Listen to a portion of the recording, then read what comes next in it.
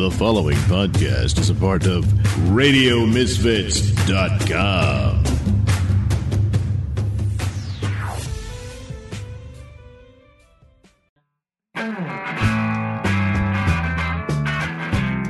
It's time for Caffeinated Comics, a lively discussion and debate on comics, film, television, and collectibles, all fueled by the magic of Frappuccinos. And now, here's your hosts, John and Steven. Thank you. This is Caffeinated Comics. I'm your host, John Clark. Lauren Fates is back on the show.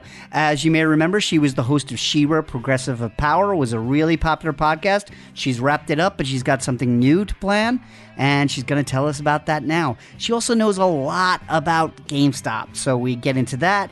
And it's been a while since I've talked to her, so I just wanted to check in on how she's doing quarantine-wise. And we get into it pretty well, so let's talk to her. Yeah, so we're recording this in a blizzard and a little late because you decided to go out in the blizzard and get McDonald's. I don't know if any of that decision was a good decision.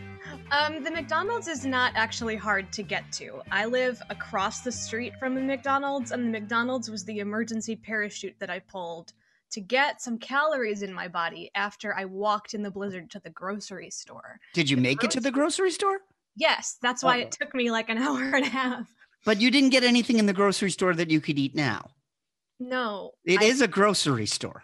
Well, it was a curbside pickup, so I had already picked what I wanted. It was my meal planning for the rest of the week. So it's, things like raw meat and vegetables and fruits and not, a Big Mac.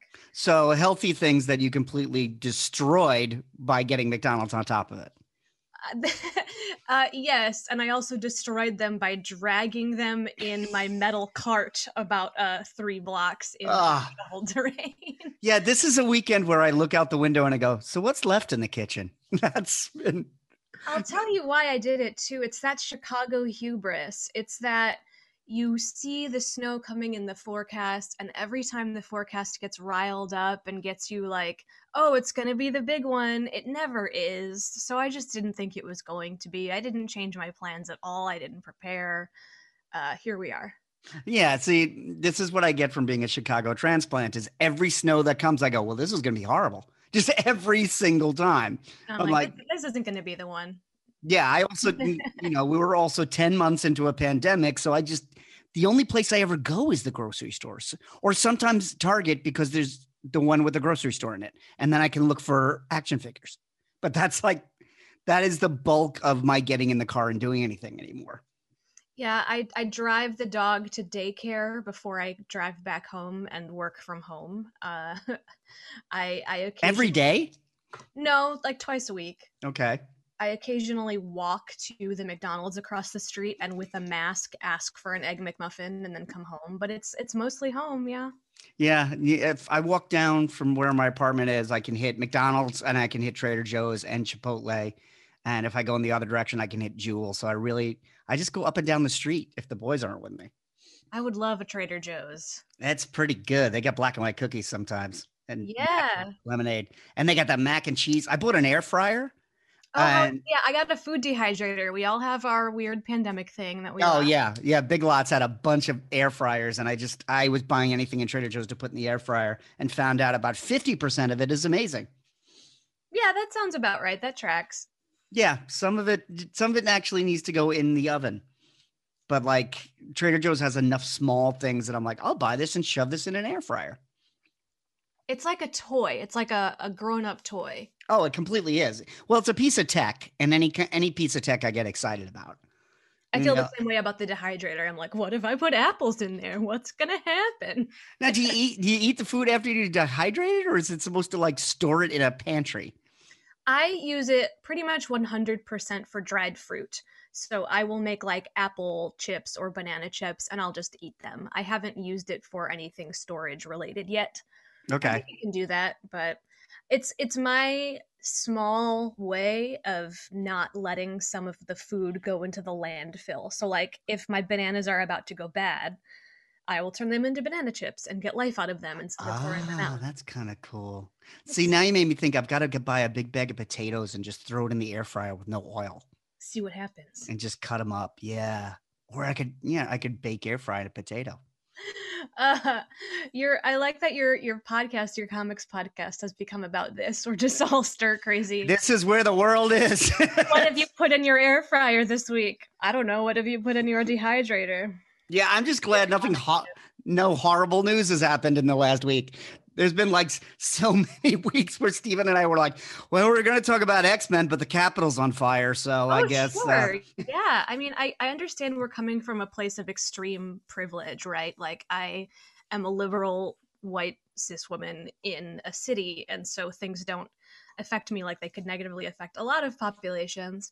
But I am grateful that it's just been boring for a week. Like, there hasn't been an attempted coup in a couple of weeks. Oh yeah, I pulled down like an omnibus that I had been meaning to read, and I was like, I'm reading a book. I haven't had the mental bandwidth to actually just sit and read a book.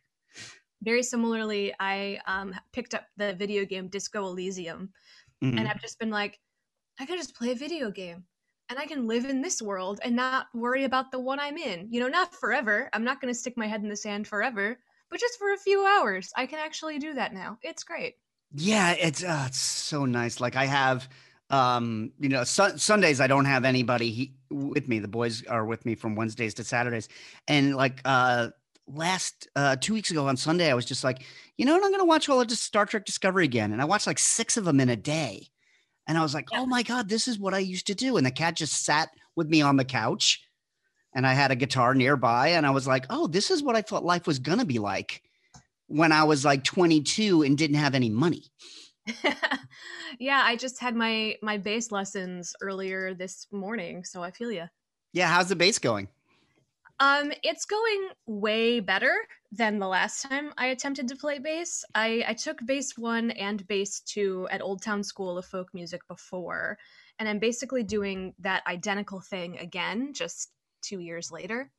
Oh, see, I didn't realize there was a bass break. I thought you were about 3 years into bass. No, I took a huge break when I went to when I got divorced and when I went to grad school. That whole time period, I was not playing bass. All right. So I started over, and I just understand it a lot more now. There's like relationships, between different areas of the neck of the instrument. Like if you start here, you could play a triad by going in this direction or going in that direction. And my brain gets it so much better this time that I wonder what I was doing last time. Like I'm embarrassed for the me in the past that clearly was in this class before and didn't understand. Well, maybe you needed that time for it to sink in the original time. I was going to teach myself drums when the pandemic started because I had a drum set, and now it's in a house that I don't live in. So I learned 2 beats and I recorded 1 song, and that was it. But I bought this drum set, God, probably 10 years ago, and then just had it there because we used to have band practice in my house. So the drummer wouldn't have to bring his stuff. And then when the pandemic started, we all had these like grand notions of like how we were going to improve ourselves and learn. And I'm getting the feeling like the things we told ourselves we didn't have the time to learn, we just might not have the ability to learn. I think that's a good point. I have definitely reached like a 100-day Duolingo streak, which I think is pretty rad. But I started my new podcast, which we'll talk about. But that isn't new me. That's just old me doing old me again. Yeah. Old me got like bigger. There was like right before I left, one of my big projects was I was going to organize all the Legos because we had been buying Legos for 20 years, like before the boys were born. We used to live by a Toys R Us, and we'd see like a Star Wars set or something and just get it. So we just had piles and piles and piles of bricks. So we had all these great out of print sets, but there was no way to access them at all. I'm like, I had every Indiana Jones set that they put out when Kingdom of the Crystal Skull came out, but it's a pile of beige bricks and some books. So I got on this whole tear that I was going to get all of these clear drawer bins that you get at Target, which I used to store figures. We bought like 6 of them, put them in the living room, and then I started breaking them up by color, and it took like 3 weeks. And I was just like, you're a dark gray and you're a light gray. And then the idea was we would have a bookshelf with the books. And if you wanted to build like the Death Star, you'd pull out the book and go, well, here are all the gray bricks. I just have to find out how big they are. Right, at And least the colors would be together. You'd have a starting point. yeah, the colors were more important than the size. And I got super into it because that's an old me thing to do. And then I ended up building like this gigantic Indiana Jones like temple trap. And I put like spiders in it and traps. And I just kept like building it without thinking. And it's the kind of thing that if I sat down and planned, I probably would have said, that's way too much time. I'll never do it. But I was walking by the table every now and then and I'd be like, I'm going to put a wall there. And then I'd go away. And now like that set's still up. It's slowly getting chipped down. But that's the kind of thing I poured my time into. It wasn't like learning how to play the drums. I like the Or description. the piano. Old me got bigger. That is absolutely accurate. Yeah, which is why I had to exercise today, because old me's getting bigger. Because I don't commute as much. For 10 years, I complained about waiting for the train in the Chicago winter. And now it's February in a Chicago winter. And not only have we been locked down, but then I just got a new job in New Jersey. So I'm never commuting again. And as much as I complain about like walking over the river when it's frozen solid, I was getting exercise doing that. Yep. I'm definitely feeling literally just having McDonald's breakfast so close to my home. It's very easy to like sleep in and then just jet over and grab an Egg McMuffin instead of eating something healthy. But on the bright side, there's lots of cool organizations doing just fitness stuff via Zoom over the pandemic. And so I do get to work out twice a week. I do Dance Party 1 week and 1 day a week. And I do Palm Squad Fitness, which is like a cheerleading inspired cardio workout. And then I have my dog. I adopted the dog during the pandemic. Right. And she has gotten huge since the last time we talked. And so I probably walk a couple of miles at least a day with her. So Well, that's good. I'm balancing out all of the McDonald's I eat. So I haven't gotten bigger physically, but I don't want to know what my heart looks like. It might not be great. And the veins leading to it. Yeah. I put a lot more Egg McMuffins in there that I have to fight off. Yeah, I've been downsizing my collection since I moved. I was like, yeah, I guess I don't need 30 long boxes of comics. So I've been like, I was doing a lot of walking to the post office every day because where I am, there's 2 post offices, but they're each a mile away. Are you selling on like eBay? Yeah, I was doing a lot of eBay, and then DeJoy broke the post office, and I ended up losing like $300 in a month. So I haven't been doing it. I did sell enough that PayPal sent me a 1099, which means I now have to pay taxes on everything I sold. Oh, great. Yeah. That's like the opposite of congratulations. It is. A lot of guitars went because I just had, I had so many guitars and I had so many comics and, nature bores a vacuum and my basement was a vacuum.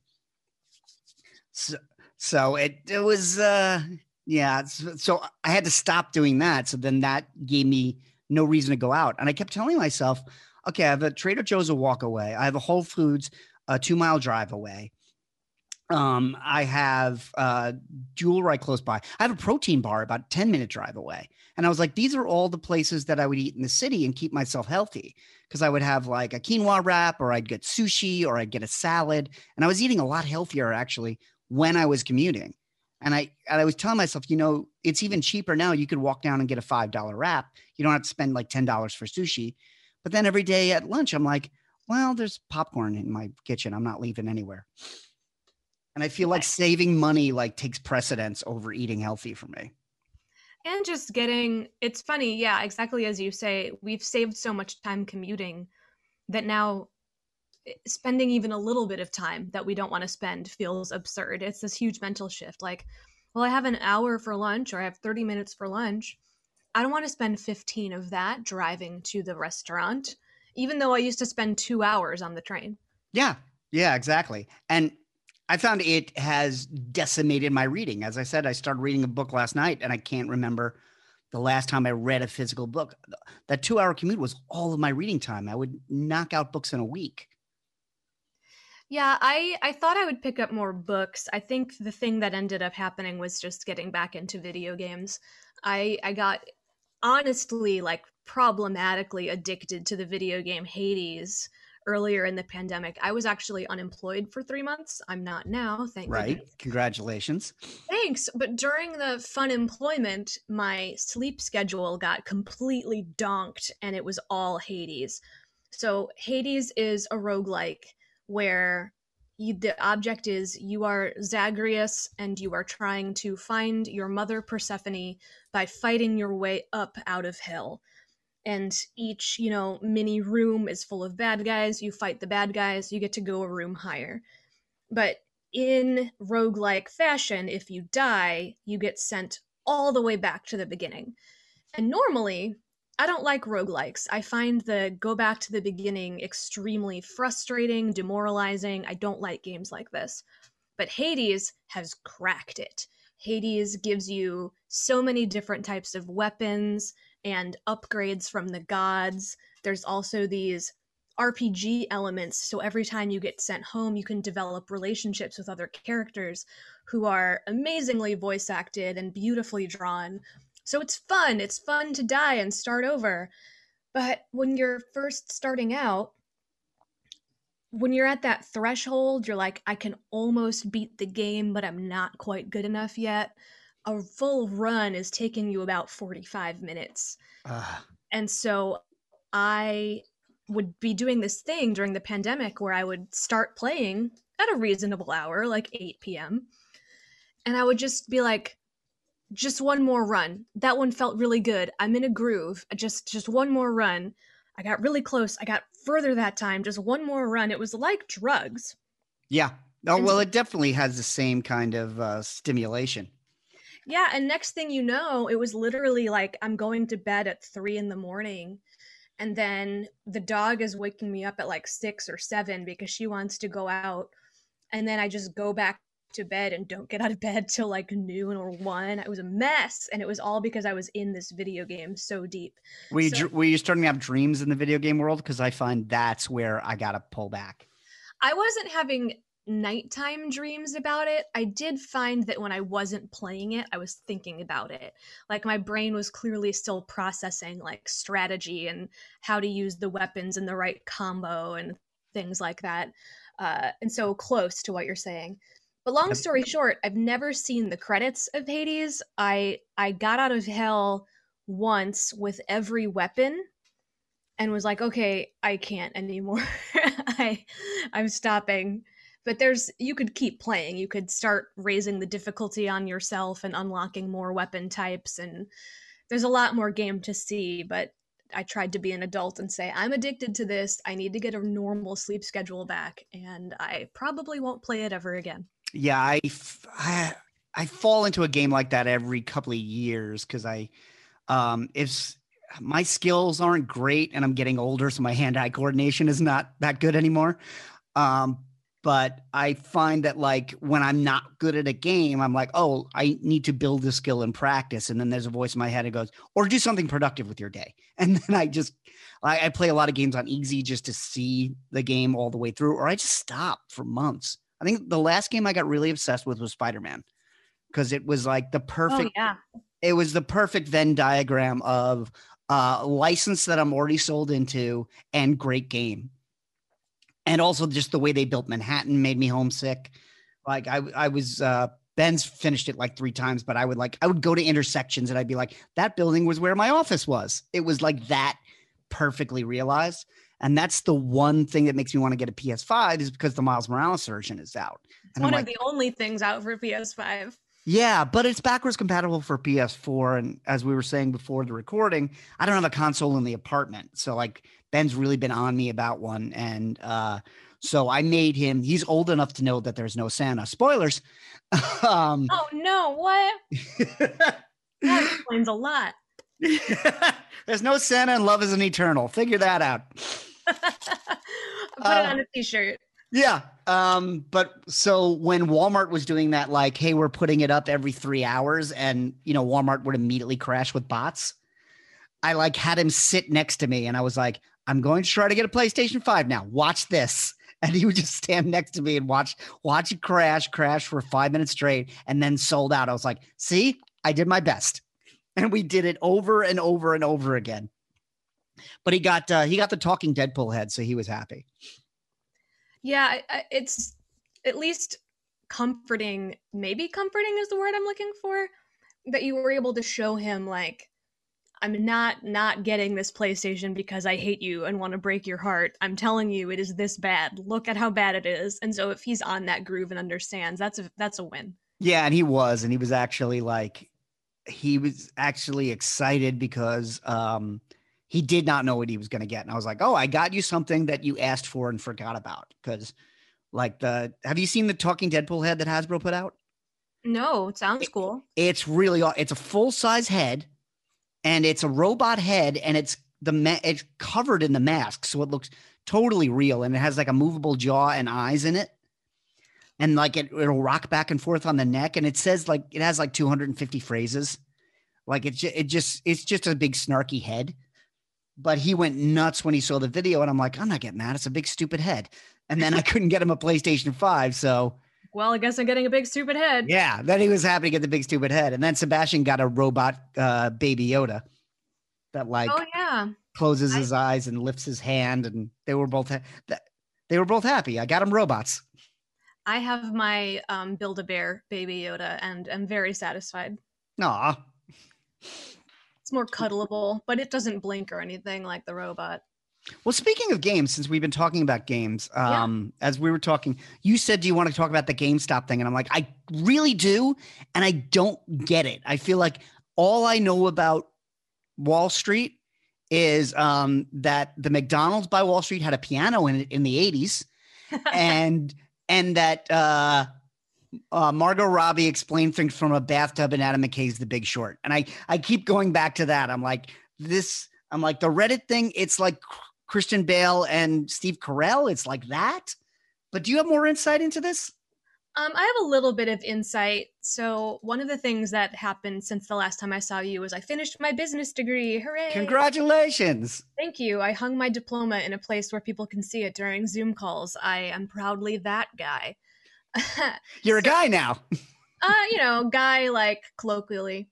So the thing about the GameStop issue is it's all based around this concept called short selling.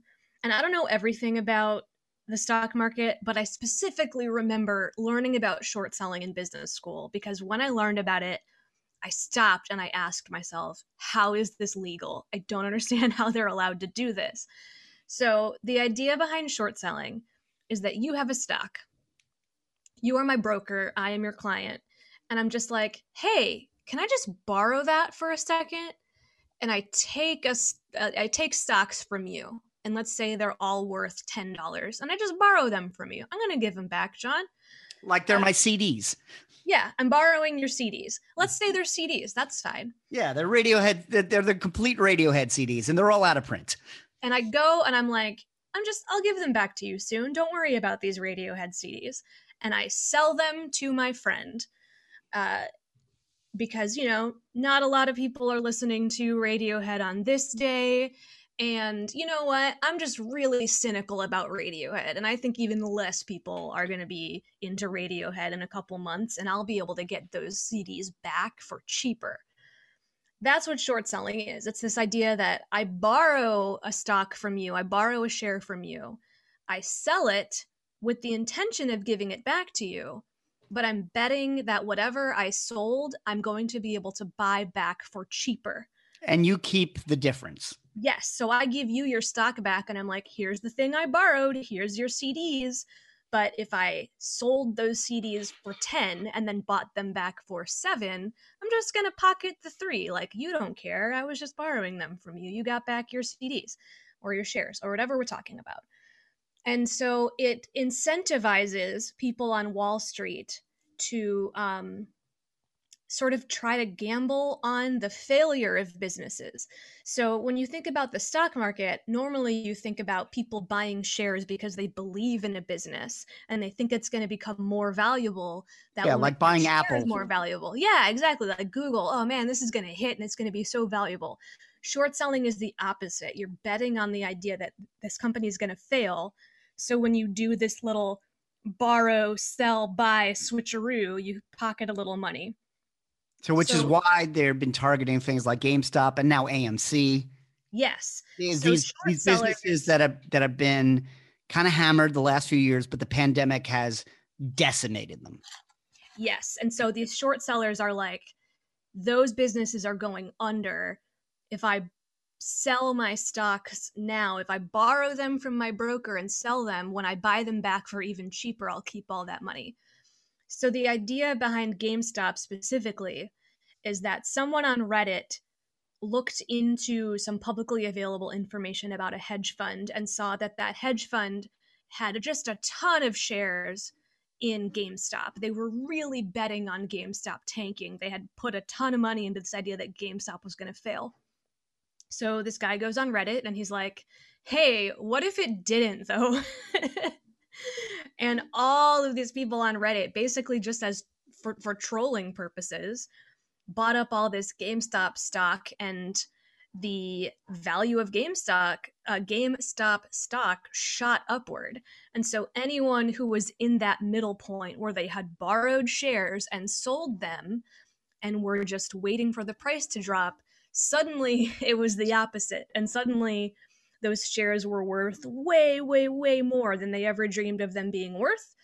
And so in order to buy back those shares and return them to their broker, they would have to lose a ton of money. Yeah, and a hedge fund went bankrupt doing this. Yes. And so to bring it back to your metaphor, if Radiohead suddenly made this huge comeback and all of the Gen Xers and Gen Zers and millennials and everyone in between was listening to Radiohead and everyone wanted Radiohead CDs, suddenly I would be like, oh, shoot, I need to give John his CDs back, but now they're worth $1,000. Yeah, so I have to pay someone $1,000 to give him his CDs back. To slightly switch the metaphor from one 90s band to another band, this would be like Weezer recording Africa last year. Yep, and then suddenly, everyone's into Weezer. Everyone was into GameStop. Yeah. And so the reason this became a national issue, even more so than it would have been, is because the people who use Wall Street like their personal casino were outraged and didn't think it was fair that the system was being used this way, even though, in my opinion, it already is gaming the system. It's already a huge criminal joke. Right. So it's a Rain Man kind of thing where like professional gamblers are mad that Dustin Hoffman's there with Tom Cruise. Perfect. Yes. Perfect metaphor. And so now they're calling for regulations, and for a day, the app Robinhood that I actually use was like, no one's going to buy Nokia, and no one's going to buy Bed Bath & Beyond, and no one's going to buy AMC. Everyone just chill. And it turned into a much bigger issue because the apps sided with the rich people. An app named Robinhood sided with the rich people. Yeah. Yeah. Welcome. Yeah. That's America. Isn't it though? Yeah. Now, does this do anything for the health of GameStop? If GameStop is flush with all the stock cash, does that keep them going, or is it so divorced from the day-to-day operations of the brick and mortar stores that it makes no difference? It pretty much makes no difference. So the thing about stocks and why people say it's imaginary is it's essentially not even real money. It's money based on people's belief that the business will succeed.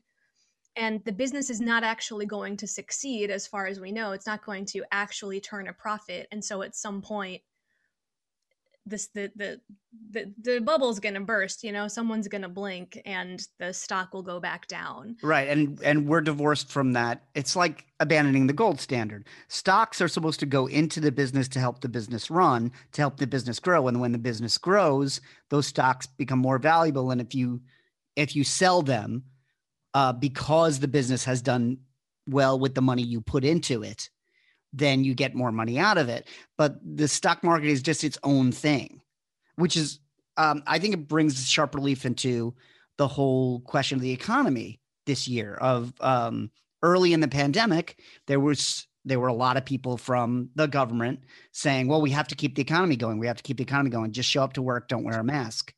And this kind of proves that it doesn't really matter what the actual business does. The stock market is its own thing, and it just runs as its own thing. Yeah, and things like, well, just go to work and don't wear a mask. That is going to put more money into people's hedge funds by keeping the stock market and keeping people's optimism and feelings about the future high. But I think it says a whole lot about this nation that the stock market was climbing and the billionaires were making billions while we were having record numbers of Americans filing for unemployment. Right. More Americans than ever have nothing in savings and are living paycheck to paycheck. But hooray, the stock market was doing well. Right. Yeah, it's that balloon, and these hedge funds that are going under are asking for bailouts.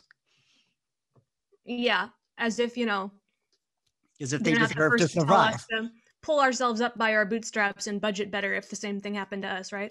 Yeah. It's great to live in late stage democracy, capitalism, isn't it? Yeah. I'm sorry, the illusion of democracy and late stage capitalism. Once I realized money was about money and it was no longer attached to goods and services, that's when I started to get nervous. Yeah, it sure can radicalize you. Yeah. So do you think that, using your geek brain for a second, okay, the fact that it was GameStop rallied Reddit? For sure. Because they had fond memories of going into GameStop. A lot of them would have worked at GameStop for, the $10 an hour. And they have, because I think had this happened 2 years ago, it would have been Toys R Us. Yeah, probably. I think you're absolutely right. I think it's the connection between aging Redditors who now have the money to buy a couple of shares of stock and back then did not have the money to do such things because they worked at GameStop. GameStop represents video games and geek paraphernalia and going to the mall and all sorts of nostalgic stuff. I don't think it's a coincidence that when someone was like, let's do the same with Bed Bath & Beyond, it didn't really happen. Yeah, it's interesting. AMC maybe, just because, especially now, people really miss going to the movies.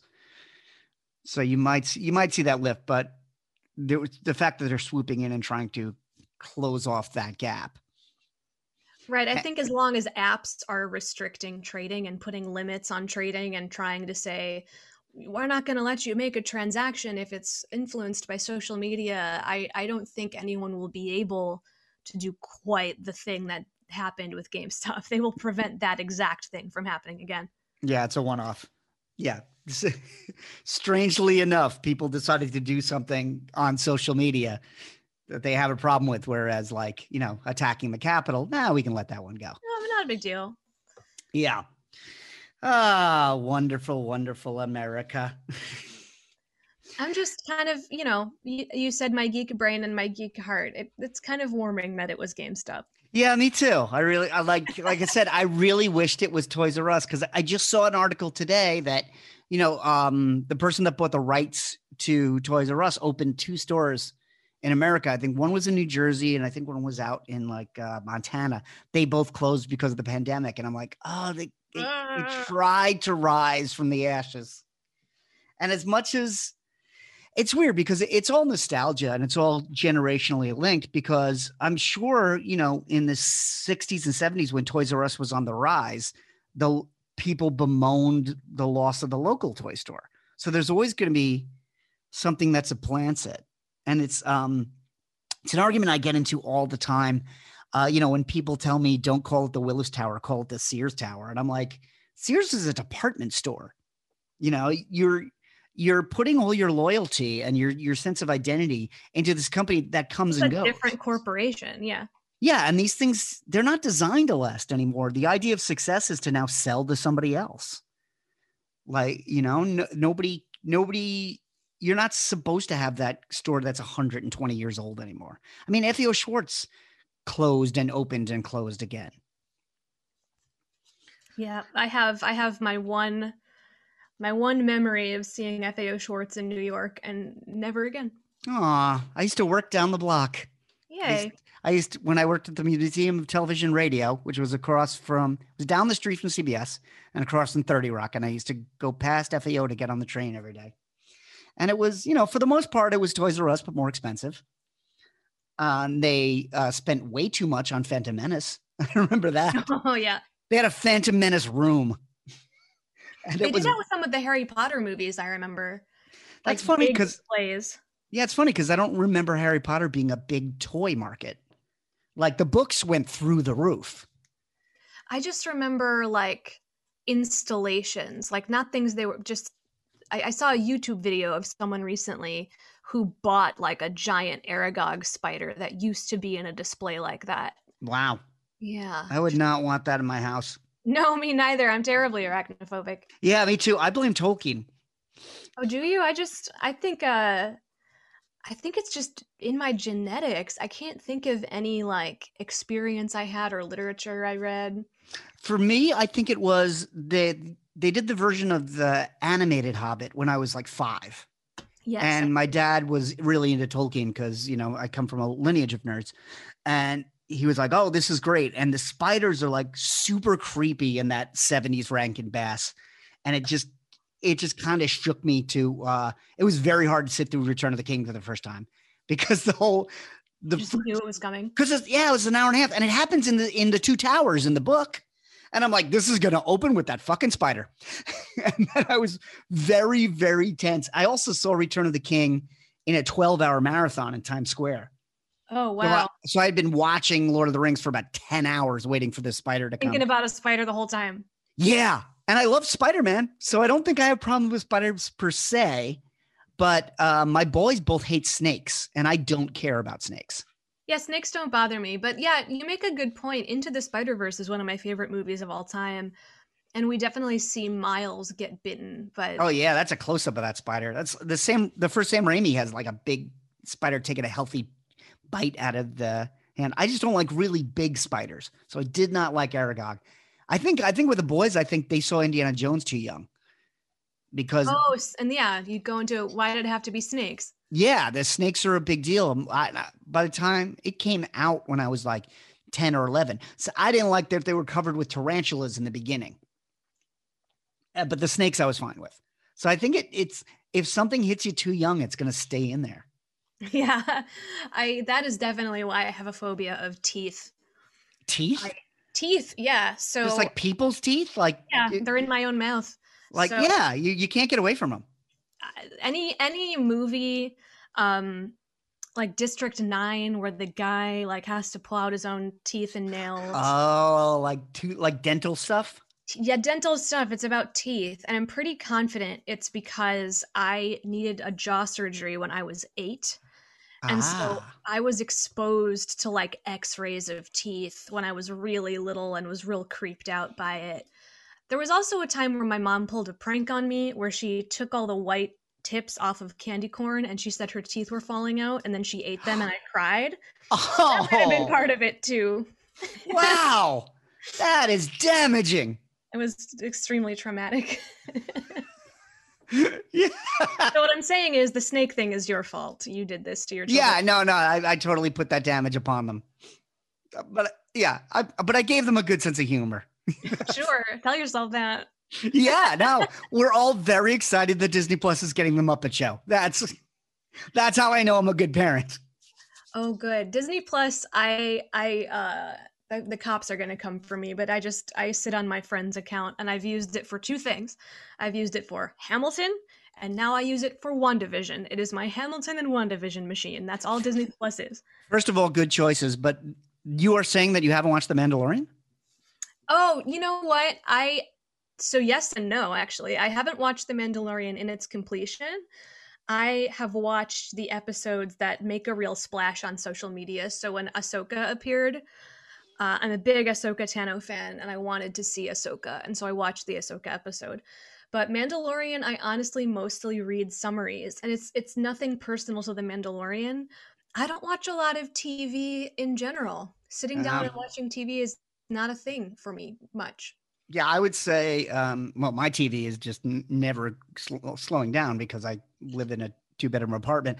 But I would say all of The Mandalorian is worth it. But WandaVision is just, I was talking to Elliot for the first episode. And then this week, like we were texting each other on Facebook. And I was like, I think the podcast might just become a WandaVision podcast for the next 8 weeks. Cause I can't stop thinking about it. I was very surprised that I don't want to like get into too many spoilers. I don't know if everyone will be caught up by the time they hear That's this. okay. We can announce spoilers here. We're up to episode 4 as we record this. Yeah, so basically they gave it away already. And Yeah. unless they got the wrong idea, they gave away why this is all happening and who's doing it and the boundaries around it. And I was sort of disappointed. I could have gone at least 3 more episodes of just slow burn genre inspired television where we had to piece it together and figure it out. I'm kind of wondering what they're going to do now. I don't think we know everything because they definitely don't know everything. I think they pieced together what we've seen, but as the story goes, things can always change. We know from the clips that we're getting an 80s sitcom, so we could go right back into that next week. I think that's going to be next week. Yeah, and I don't know. I mean, it reminds me of Get Out in a way where you spend the first hour wondering what is going on, and then when you find out what's going on, then you spend the next hour hoping that the characters get out of what's going on. I'm a little down on the idea that they might be turning Wanda into sort of a villain over this. That she's going to be framed as like a bad, evil person for doing this. And yeah, trapping a whole town is not good. But they could say some very interesting and heartfelt things about grief processing if they wanted. Yeah, I think they're starting to. I think it's a much more sophisticated show than I thought. And the interesting thing about it is, we mentioned this last week, but some people are thrown by how like character focused it is and how weird it is. And they're like, oh, I thought it was going to be a Marvel and I thought that we were going to have big fights. But we were supposed to get the second. We were supposed to have Falcon and Winter Soldier. And that looks like it's going to be Marvel and big fights. And it looked like this was going to be a palate cleanser after an expected series. But because of COVID, Falcon and Winter Soldier looks like they have a lot of location shoots, which were very hard to control for the first 6 months. And WandaVision is very set bound that we got this first one that got made. Yeah. Yeah. So so it was the one that got finished. And so it's thrown everybody for a loop. But I've been so surprised by how sophisticated and subtle it is. I don't think we've seen everything yet. I mean, we're only halfway through, and there's a lot of rumors of like what other characters might be in the background or what this means, and and who's in control of what. I loved this last episode. It snapped us back, and I feel like when we go in, it'll have a more sinister edge to it. But I don't know. You won't be able to unsee what you've seen. I do wonder if there will be any rewatch value to WandaVision once the mystery is kind of out there, but we'll see. Maybe. I mean, I've watched each episode twice, but that was not getting more information each time. Right. And I think it'd be good. The other thing about Wanda is they could go either way. I think number one, they're playing with stories that had made her a villain, things like House of M, Avengers Disassembled. And the comics have turned her crazy and made her a villain. But we also know that after this, she's going to appear in Doctor Strange. So I think her story might not get resolved, but I don't think she's going to be the villain in Doctor Strange. I think Doctor Strange is going to have to take her under his wing and try to rehabilitate her. But as far as grief, I think we're getting that between her reaction to hearing Petro's name and Ultron's name in the 3rd episode. And then that shot of Vision in this one just haunts me. Oh yeah, that was, I'm here in my mid 30s. I'm getting a lot. Oops, that was Junebug.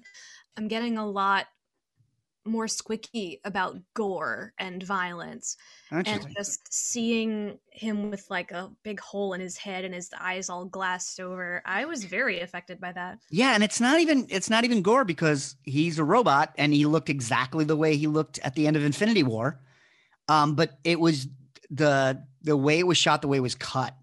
It was just such a slap in the face. That's the real mystery that no one's gotten near is what is Vision now? Like, is he alive at all? Is he a figment of her imagination? Has she reanimated him? Is she, some people are saying, is she just making his corpse walk around? Like, we don't know. Right. And we don't know what happens to Vision after this. I feel pretty proud of myself because episode 1 was like, I don't think Vision's there. And at least everyone else in the universe also agrees that he's dead. So I'm pretty excited. Yeah. I don't know. I don't. I mean, he's a robot. There is a mention in Infinity War when they talk about removing the stone. And they said, well, he's a fusion of Jarvis and the stone and Ultron. So maybe there's enough of him to continue without the stone. So he could be any level at this point. He could be an automaton walking around like a C-3PO or, I don't know, but he's not just back. The thing that tricks me up is that there's a lot of scenes of Vision where Wanda's not there. Yeah, that is true. He's like trying to solve the mystery sort of out in the yard with the neighbors. Yeah, so he definitely has some independent sentience. So I don't know. I do believe everything will be resolved. Oh, I don't think we're going to be left hanging with this, but it's like, I think it's going to be a complete picture, a complete story. Yeah, I just love that this is something they wouldn't have been able to do any other way. Like they couldn't even have done this on Netflix. They certainly couldn't have done it on ABC. And it's not a movie. It's not a movie idea at all. So I'm hoping the rest of the shows like Loki and Winter Soldier and Ms. Marvel and She-Hulk are all formats that only work for Disney Plus. Because it's the only entertainment we have left. Yeah, I'm actually glad that it's being released once a week instead of the binge watching thing. Back when I was watching She-Ra and doing my She-Ra podcast, we really ran out of steam talking about She-Ra because people had watched all of the episodes all at once. And so every week that we did a recording, we were 1 week further away from when everyone had already seen it and they were already getting over it. Is that why you two decided to end it, you and Eric? Well, we ended it because She-Ra ended. Yeah. So Eric and I had She-Ra Progressive of Power. We did 2 seasons about the 80s cartoon, and then the Netflix show came up, and we basically did a 1-to-1. We did 1 episode of the podcast for every episode of the Netflix show, and then we had our farewell panels with the writers and creators, and we just decided it's end it now or end it ? Infinity, like burn out the content. And I think we just wanted to stop. The phrase go out on top is a little bit overplayed, but it was kind of go out on top, right? Like we're just going to do all the episodes. We're going to have this massive goodbye that partnered with DreamWorks. We're not just going to keep talking for the sake of talking. Right. And had you always thought of it as a finite podcast? Or was it you just realized, okay, we're running out of stuff? I can't speak for Eric, but I definitely saw it as finite. I really kind of wanted to just be your sort of Talking Dead to go along with The Walking Dead. You know, you debrief the episodes and you're kind of a partner piece of content for something that's out. I will say we also, anyone who is a She-Ra fan might have seen that there was a short blip, a short incident in which Noelle Stevenson said something on our podcast that was kind of widely interpreted as racially insensitive. And we made headlines for being the podcast where Noelle Stevenson was going to get canceled and so on and so on. And it really made us look in a mirror. Like there's a lot of younger podcasts coming up now, a lot of podcasts hosted by LGBTQ community members and just people who the show is actually for, both age-wise and demographic-wise. It just felt like time to turn over the mic to people who can be more energized and more accurate, I think, about She-Ra than two white people in their mid-30s. Yeah, that's a great way to look at it. I've always looked at this podcast of, if it was more niche, it would probably get a bigger spotlight, but how do you keep it from burning out? And I guess you don't. Like if you're really only talking about one thing, eventually you've said all there is to say. But now and I felt like I was out of things to say already, and then to have a mild fandom scandal come out of my product, I was like, we're done. Yeah, it's kind of the opposite of what you were hoping for. I got what I hoped for too. I mean, we got to go to DreamWorks. We got to have a beautiful lunch out in the sunshine with a bunch of the writers and producers. And I still talk to the DreamWorks VP of animation to this day. Like, those are wonderful relationships. I got everything I wanted.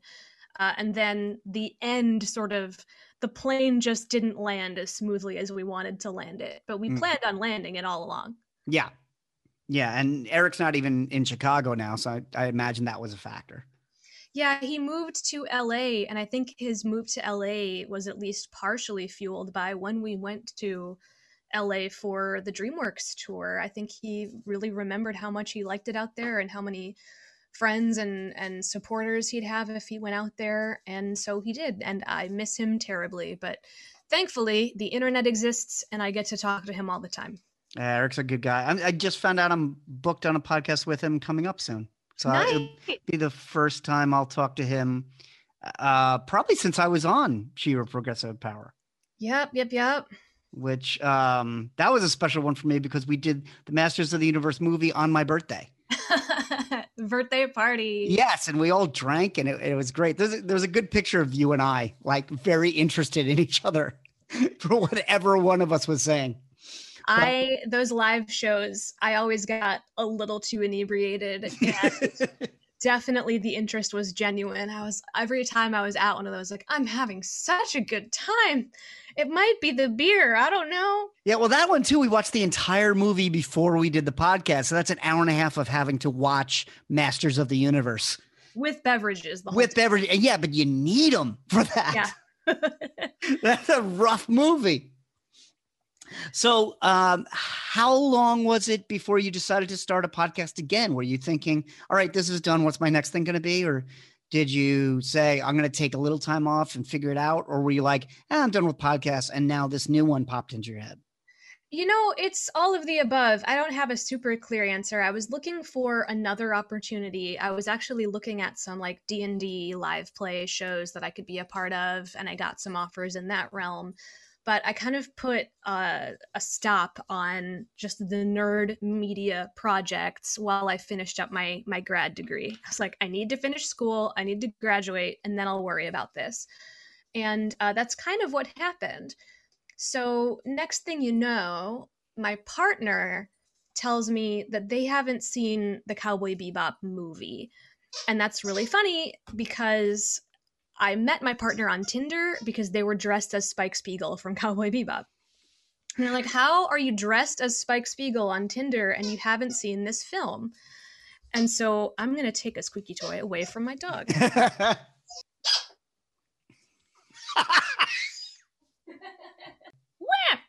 I normally would have edited this out, but that was kind of awesome. You could keep it if you want. Now she's going to cry and scream. Hey, come here. So anyway, my partner hadn't seen the Cowboy Bebop movie. I was sitting there with them. We watched it together. And it occurred to me that Cowboy Bebop is also going to have its day in the Netflix sun. Cowboy Bebop is going to have a live action reboot. So not an animated reboot, but a live action program. And I went, oh my gosh, I could do the exact same formula as before. We could do a rewatch of the original and then do a couple fun things, do a couple live shows if they're safe. And then when the Netflix show comes out, we can start doing episode by episode breakdowns of the Netflix show, just like we did for She-Ra. But the real kicker here is that the voice director for She-Ra and the Princesses of Power is also the voice actress who played Julia in Cowboy Bebop. And she is married to Steve Blum, the actor who played Spike in Cowboy Bebop. And so I have already met Steve some Blum, of the actors. Yes, it wasn't Steve Blum also Wolverine in most of the recent Marvel? He's gotten a lot of stuff like that, yeah. Yeah. And so I was like, I already talked to Mary Elizabeth. If I can get her to come interview with me again because we have rapport, this could be a really killer show. And so it became the new concept. I realized I could basically do the same thing I did before with another animated masterpiece that I'm really fond of. But this time Eric's very busy. Like you said, he's in LA. He's working on his new retail concept and doing a lot of stuff out there. And so I decided to go girl power. And so everyone in my show who works on it so far is either a woman or non-binary. My co-host is Jamie Sanchez. She's the founder of Anime Chicago and also BitBash, which are two big things that happen in the city that you nerds might know about. And we are recording episode 2 later today. It's not out yet, but end of February, beginning of March. It's called The Bebop Beat. Oh, that's awesome. And as you said, you plan for this to run a few years, and then that'll wrap up as well. Yeah, I want to get through the anime. We're going to do a couple of like bottle episodes about the music of Cowboy Bebop or the video games of Cowboy Bebop, and then get through the Netflix show. And in theory, that'll be it, just like it was last time. Now, do you feel, as you said, with grad school, I do remember when you were finishing it and it was very, very intense. You put the bass down, you put the geek stuff down. Did you feel like the floodgates are open again? Or do you feel like, okay, I have time for this, but your feelings hadn't changed? I mean, to loop this back to the beginning of this episode, it just feels like old me got bigger. I just wanted to do the things that I had been doing before that I felt like I gave up. I really missed doing a podcast. I really missed playing music. And I knew from the past that I could fit a podcast like this into my schedule. I know how to make a podcast like this. I've done it before. I can do it again, but better. And I already knew that it fit in. I didn't have to guess. And so that was a big part of it. I will say, based on how today went with just trying to fit in this conversation with you, I have already overbooked myself. So I guess the floodgates must have opened because now my calendar's a nightmare, as it always is. Yeah, you have like 5 Zoom calls today. Yeah, but I wouldn't trade it, you know? I recorded 1 episode with Jamie already, and we made our editor laugh a bunch of times, and we have some great guests coming up. It's right. It's the right thing to do for me. That's great. Now, how will people be able to find the show? Yeah, awesome. So we are already live on Twitter and Instagram. If you look for @BebopBeat, you'll be able to find us. You can email bebopbeatpodcast@gmail.com if you want to be a guest or you have any thoughts about any specific characters or songs or episodes of Cowboy Bebop, or you just want to say hi. And then when it comes out, we're using one of those programs, Simplecast, that just sends it to every podcatcher. So the Bebop Beat will be on Spotify and Apple and wherever you find your favorite podcasts. And you can follow me at Not On My Book on Twitter and Instagram. That is the official Caffeinated Comics social feed. You can also follow the page at Facebook, facebook.com/Caffeinated Comics, where we post all the news that we think we're going to talk about at the end of the week. If you want to follow the show, if you haven't subscribed yet, we're everywhere you can get podcasts, just like Lauren said about hers. We're on Stitcher, we're on Spotify, we're on Amazon Music, we're on Apple Podcasts, or you can just go to radiomisfits.com and click on the Lifestyle tab, and we're right there. And we will talk to you next week.